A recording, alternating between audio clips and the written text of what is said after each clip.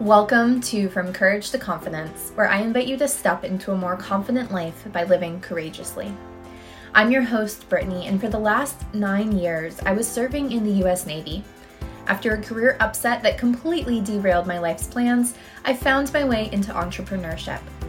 Now I help female business owners create passive income streams by empowering them to create digital courses, and I'm known as the Course Creation Coach. After learning to embrace the cowgirl country, the New England bougie, and the salt of the earth grit that makes me who I am, I'm on a mission to help you live more authentically and feel more confident being who you are. Welcome back to another episode of From Courage to Confidence. I am your host, Brittany, and I am 100% a quitter. We're going to talk about quitting today. Quitting kind of has a bad connotation, doesn't it? It can be seen as cowardly or pathetic, sometimes weak. But just in general, I think the consensus is that quitting is kind of seen as bad.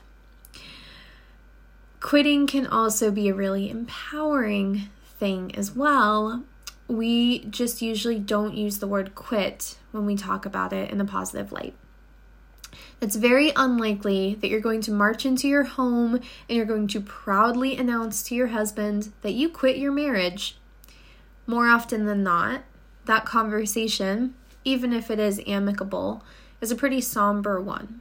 And the words split, separate, leave, or end are used, but typically not quit.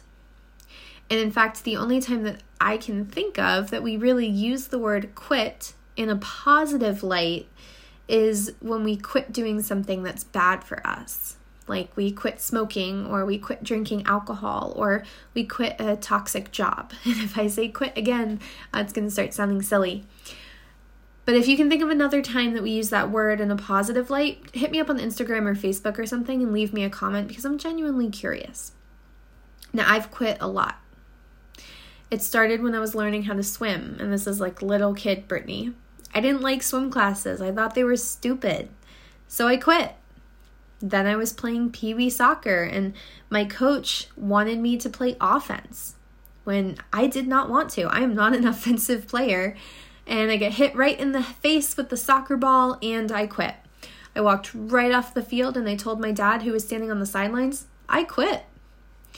I quit dressing up for Halloween somewhere around middle school because it wasn't cool to dress up anymore. This is something that I regret doing to this day because I missed out on at least 3 years of super cool costumes. And then in high school, I quit running winter track because every winter I would end up with a pulled hamstring. So I decided to just not compete in the winter. And instead I would shoot rifle competitively indoors where I wasn't at risk of injuring myself for the spring track season. Now in college, I quit shooting rifle competitively, ironically, because the coach and I disagreed about his leadership style. So I decided to walk off the team. Now the list of quits goes on and on, but I don't look at these experiences as failures or as weaknesses. And one of the reasons why is because for every single decision that I made in which I quit, I was completely and totally empowered to do so. This was my decision, and I did it because at the time I felt that it was the best decision for me. And yes, even the 6-year-old me who didn't like the swim classes, I'm very thankful that my parents respected my decisions growing up. But I am now a certified dive master and a rescue diver, so I can promise you that I did ultimately learn how to swim. So technically, quitting is walking out on something. It's ceasing to pursue it. That's quitting. The dictionary says to quit means to leave permanently or to be rid of something. And there were a lot of things that I consciously chose to be rid of. There were also a lot of things that I didn't. For years, I allowed myself to do things that just weren't really in my best interest because, hey, quitters never win and winners never quit. And I was a winner, damn it. I allowed social norms to dictate what I tolerated rather than what I personally wanted to tolerate. I'm going to say that again. I allowed somebody else to tell me what I tolerated rather than what I wanted to tolerate. I stayed in relationships that were both personal and professional long past their due date because I didn't want to quit. I didn't want to be the one throwing in the towel. Because quitting is scary. At least when you're stuck, you know somewhat what to expect. But quitting your job, quitting a relationship, I mean, what comes next? What could come next? What if it's worse than what I have right now? Sometimes life helps you make those decisions with or without your consent. So after my mental breakdown, and if you didn't hear about that, go back to episode 6 with Shannon South and check it out because I talked to you all about my mental breakdown and what that looks like. So after my mental breakdown, I chose to be rid of my job in the Navy. I chose to be rid of the pressures and the stress that came along with wearing the uniform. I quit. I walked into my boss's office and I told him I'm not okay. I can't do this anymore. I straight up quit my job because I valued my personal health a little bit more than my commitment to the mission because I knew that the Navy could replace me. I started to put myself first. Now, getting rid of the Navy isn't just as simple as walking off of the field and handing in your jersey, so I had plenty of time to develop a real exit strategy that wasn't just, okay, bye Felicia, to the US government, and that's where my business came into focus. And it's really where I began to understand the value of a true exit strategy, because up to this point I hadn't needed one. I went straight from high school to the Navy, then from college in the Navy to commissioned job in the Navy. So this was the first time that I really needed that transitional plan. Because see, an exit strategy is a little bit more involved than just quitting. Quitting, even premeditated quitting, can feel abrupt and it can feel disjointed. And when it's not abrupt or it's not disjointed, we call it leaving or transitioning or phasing out. Ugh.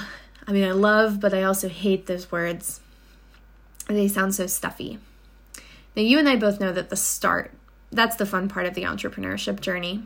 It's fun to begin new things, to come up with new ideas, to look ahead at the next phase in your life and your business.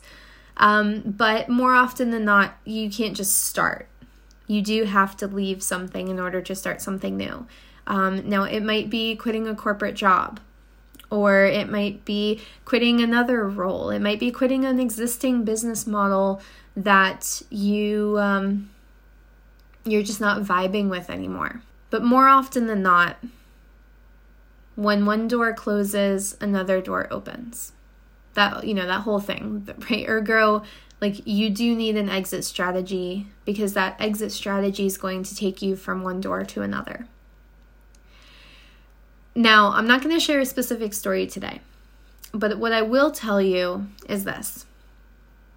I found that despite the fact that quitting can be scary, quitting the toxic things in my life has cleared the way for some incredibly amazing things to move in and set up camp. And I'm not talking about quitting the soccer team. I'm not talking about quitting the dressing up for Halloween because I just thought it was, too little kid and I was trying to be a big, cool pre-teenager. I'm talking about leaving my rifle team in college because the toxic leadership of the coach was not something I wanted to be around. I'm talking about deciding that I don't answer work-related messages on the weekends because my boundaries are more important. I'm talking about quitting this idea of showing up all the time, everywhere, on all the platforms, because that's what society tells you need to do to have a successful marketing plan. All of those things are quitting, but they're quitting in a positive way. And even if it is scary to do that, you could even quit saying yes Sometimes that can be incredibly impactful in changing the realm and the vein of where you're going with your life, by just stop being a yes person and just start saying no sometimes. But even if it is scary to do that, even if it does take a few ounces of courage to be able to do, which is what this podcast is all about, I'm really glad that I did quit the things that I did in my life. Now, this all comes back to when you quit something, quitting is abrupt. But if you have an exit strategy, there's some sort of transition planned. It's intentional. And today's guest has this incredible life story of how this idea of an exit strategy, of how coming to terms with both expected and unexpected loss, and her willingness to accept that loss meant new beginnings and new potential for success and continued happiness in her life. Amanda O'Rourke is an inner calmness coach from the UK. And if her smooth British accent doesn't put you at ease, then her methods certainly will help you calm down. Let's dive in. And welcome, Amanda. Thank you so much for coming on From Courage to Confidence. Thanks, Brittany. It's lovely to be here.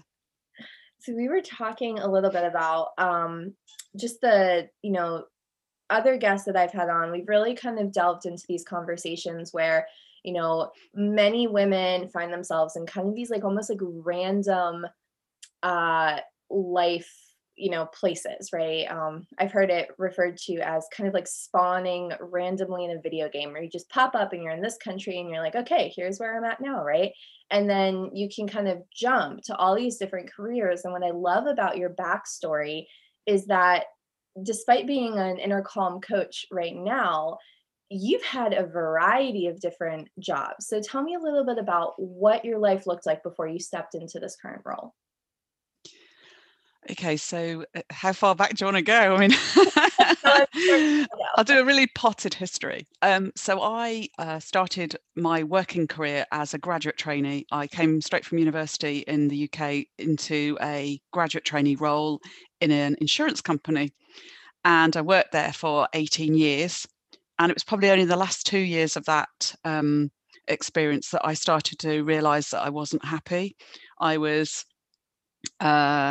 expressing a lot of negative thoughts openly about the corporate world, and it took me a while to actually realize that I needed to do something about it. And so I started exploring having my own business, and I think I knew from a very early age that that was a possibility for me because I was a little bit of a rebel. And anybody who knows what that feels like is when you're sitting in a meeting and somebody's saying something and you're just thinking, oh, not this again. And, and you know that you feel like you could do it better. And that's not born necessarily of arrogance or anything, sort of intelligent, really. It's just that drive, I think, that you've got within you to try and create something of your own. And I think it came to 2 points for me. One was when somebody said, you'll never get rich working for someone else. And I thought, aha, that's true. And then the other point was I was outed in a meeting publicly by somebody who basically said, I don't understand how anybody who's so negative about a company can continue to work for it. And whilst I sat there humiliated and almost, in tears, because how dare he say that, I actually now look upon that actual meeting, the whole event, as being a gift because he pushed me where I needed to go. And so I jumped off that cliff, went and got a massive bank loan and bought a franchise. And so I bought into the Molly Maid franchise, which is an exceptionally good franchise. And I started that from scratch in my hometown and built up a really good business. Again, I got to about two or 3 years before I sold the business to a point where I thought I'm not doing what I need to do. And I'd got a very strong sense of what my life purpose might be. And I loved helping people realize how fantastic life is and how fantastic their life is. And just the power of words and the power of influence and how you can help people in such a gentle and massive way. So I decided once I'd sold my business, I retrained as a coach. And and then it's just gathering sort of a momentum as to how and who I wanted to serve, and then trying to put that all together. And that's been the hard bit, actually, is trying to find who I can best serve and what I can do for that person.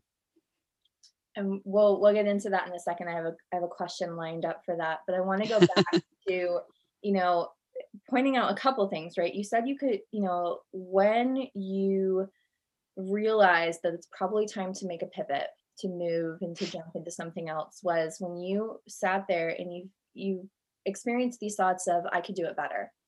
And that's something that I don't know about our listeners, but I personally really resonate with. That was a thought.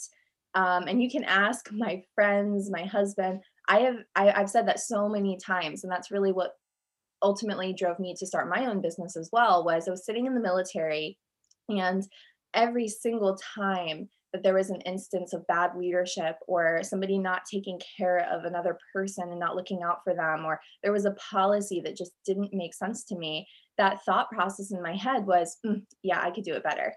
And ultimately, right, I had to leave that environment, because you can't live in a world where you are just constantly like bashing your existence and your environment around you. I don't think it's a healthy way to live. And so if you're sitting here and you're listening to this podcast and you've thought that, it might be time to look around you and go, is there something that I could be doing where I'm not going to be thinking I could do it better? Yeah, absolutely. The other thing I wanted to bring up was that you mentioned, jumping into this franchise, and from what I gather, you really enjoyed it. And yet Yes, I did. you're not doing it now, right? And that's completely fine. I should just say, when I went to be interviewed to be a franchise owner, because they do interview, they don't just take anybody, I actually was asked the question, what is your exit strategy? So what do you see as long term for this? And I just straight answered, 10 years and I'm out. And the lady who was interviewing me, she just looked straight back at me, completely dead faced. She didn't actually react. And she said, great, it's always good to have a good, solid exit strategy. And all the way through it, I was true to it. And it was just, well, it's interesting, because I've worked with so many business people who don't have an exit strategy. They don't really know what's going to happen at the end of their tenure of their business. And so I kind of, in my head, I guess I thought, well, it's a good way to make some money, because you build up a substantial business and it'll be worth something, and that's a value, and then you can sell it. And I guess in my long-term vision, I knew that I wouldn't want to be in it for 25 years, which is what my, the length of time to my retirement might look like. And so I thought, I want to have like 15 years of doing something else. I don't know what that is yet, but I want to do it. And it was only the last 2 years of running the business that I started to really come into my own in nurturing the people who work for me, and just getting the most out of customer service, and just really enjoying that aspect of business. And I just thought, actually, the nurturing and the people side of the business is really what lights me up. So it sounds like you had an idea that you would be doing this for 10 years, and then you were going to peace out. But it sounds like you also didn't really have a clear defined, okay, in 10 years, this is where I'm going to be, and this is what my next step is going to be. No, I didn't. Came along as you were kind of progressing through things. Yeah, and I think that's an important lesson for anybody listening as well, is that you can plan all you like, but actually things will shift and change, and the future doesn't exist, actually, does it? Because all we've got is here and now.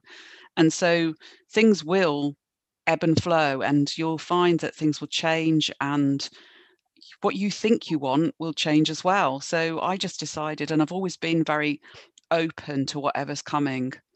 It's not always easy. Sometimes you get blindsided, and then you suddenly think, I didn't ask for this.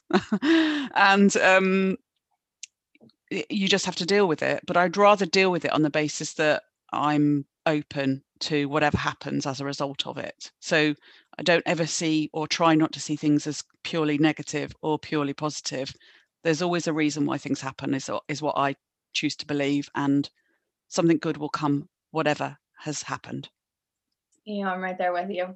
What would you say? So, like, this podcast is called From Courage to Confidence, right? And you definitely show up now as this kind of very humbly confident person. I definitely don't think you're the vibe where you go out there and you've got your hand on your hip and you're like, ta-da, I'm but and this I can say because we've known each other for a couple months now at least. And but what I find is, like, you just kind of embody this brand of being at peace and being calm and comforting, and that is truly just, every time that I interact with you, that's kind of that, and I it might just be your British accent, I don't know, but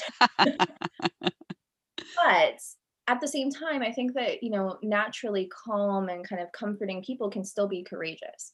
So tell me about, is there a time in your journey from, insurance to franchise to coaching where you really had to be courageous, and what did that look like for you? I think the times when I reflect that I've been the most courageous have been when I've experienced loss in my life.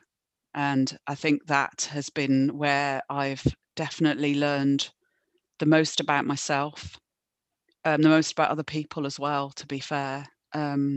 There's nothing quite like experiencing the loss of somebody close to you to make you realize so many things about life that aren't important, and equally things that are really important.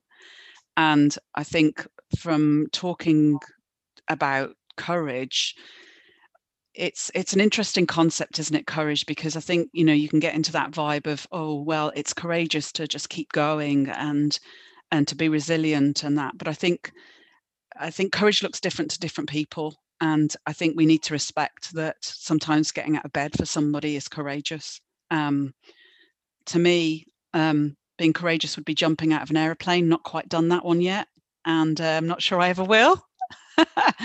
But maybe I should. But I think, in terms of courage from the perspective of my life, I would say it's actually getting up and getting on with my life after I've lost two brothers and a mum. So it's, for me, that's been quite difficult. But I think in terms of my business, a lot of people go, "Gosh, that was brave. Gosh, that was really brave." When I took out £25,000 loan when I was early in my 40s, and I had no income for 2 years, because that's the way it goes with a business. People think that's really brave, and I think when you're led by something bigger than you, it doesn't feel brave. It doesn't feel courageous. It just feels like what you're meant to do. I think you only notice courage in other people. I think that's my experience anyway. I've never thought of myself as extremely brave, but other people have told me I am, and I think that's really quite odd. I first of all, I'm so sorry for your loss, because I didn't realize that you've had that. Um, but what you said about, you only notice courage in other people, I think that that's actually really, really true, and it's something I haven't thought about either. Um, you know, when we go through life and we're truly aligned with what we do, I think that it just seems like the next right thing, right? The next right thing. I love this song from Frozen 2. Elsa goes off, and Anna's sitting there in a cave, and she sings the song, and it's rare instance where you get to see, like, a Disney character just be very real and almost kind of grown up in the way that she approaches her situation. But her whole song is all about doing the next right thing, and she comes from a place of depression, and, like you said, that getting out of bed and just taking that first step, and that for her is where she's at. But I think that the song can also be, we what it just feels like, right? Like, sometimes it's going and opening a franchise with 25,000 in, you know, potential debt and going, man, I hope this pays off for me. But, you know, for some people that's a risk that they would never take because of that fear, right? So what would you tell our listeners who are looking to, you know, they're looking at this and going, oh my God, I would never do what Amanda did, right? But I mean, really, what's the difference between your mindset around something like that versus their mindset? I think you hit the nail on the head with the word fear. I think it is about looking at what you're scared of. And to me, at that point, I was terrified of loss. And I'm not talking about loss of money. So that sort of thing didn't affect me because I knew that the worst had already happened to me.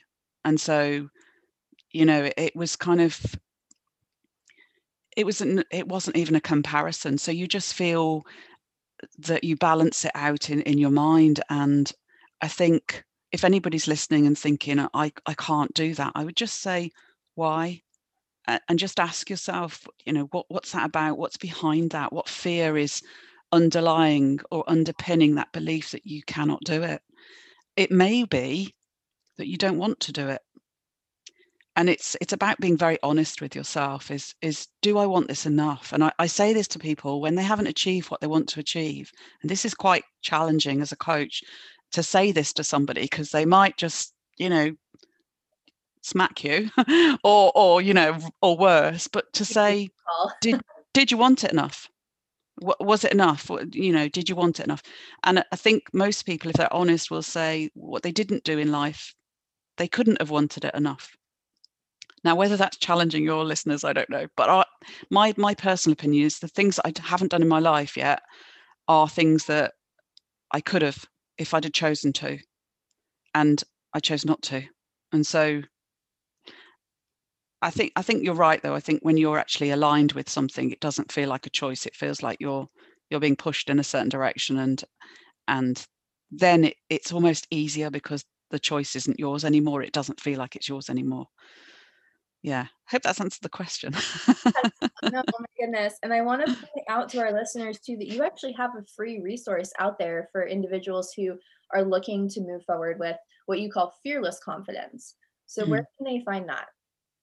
So I've got a Bitly link that it's called How to Be Fearlessly Calm. I think that's the one you're referring to, isn't it? So probably the best way to get hold of that, I think, is either through the link or through my website.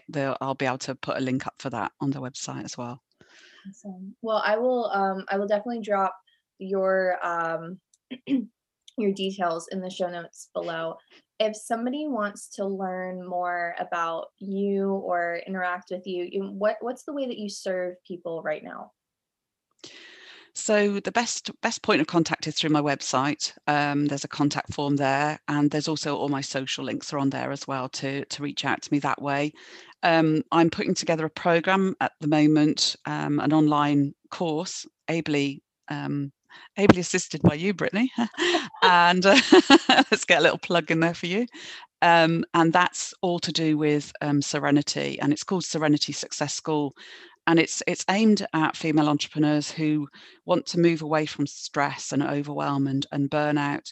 And I look at, in each module of the course is aimed at looking at aspects of your personality, or what's driving that behavior, or what's feeding into that. And the whole idea of the course is that you can work with me one-to-one, or you can work on it on your own independently. And the benefit of it should be that by the end of it, you understand yourself far better, you've got more self-awareness, and you can start to control and take more ownership of your life. I love that. And having taken stress courses before, I think that, you know, even if you feel like you're in a place where you can manage that, at some point it is good to delve back in. I'm not a huge fan of reading personal development books, which puts me definitely in the minority when it comes to the coaching world. But I am a huge fan of constantly always refreshing and renewing your ability to handle stress in stressful situations and kind of keep that inner calm, which I love that you call yourself the inner calm coach, because that's, you know, to me, that is my key to success. And so I would encourage our listeners, even if you feel like you are in a good place, it's like going to the gym. Even when you feel like you're really strong and you can lift that 100-pound, weight, if you don't constantly work those muscles and you don't constantly go to the gym, your muscles will atrophy. And when it comes to stress and anxiety and managing the demands of the entrepreneurial life, I believe that the same is applicable. You have to go to the gym. And Amanda, she's your personal trainer. That's nice to think that. Those days are gone really for me, but thank you, Amanda, so much for having us on, or for coming onto my show.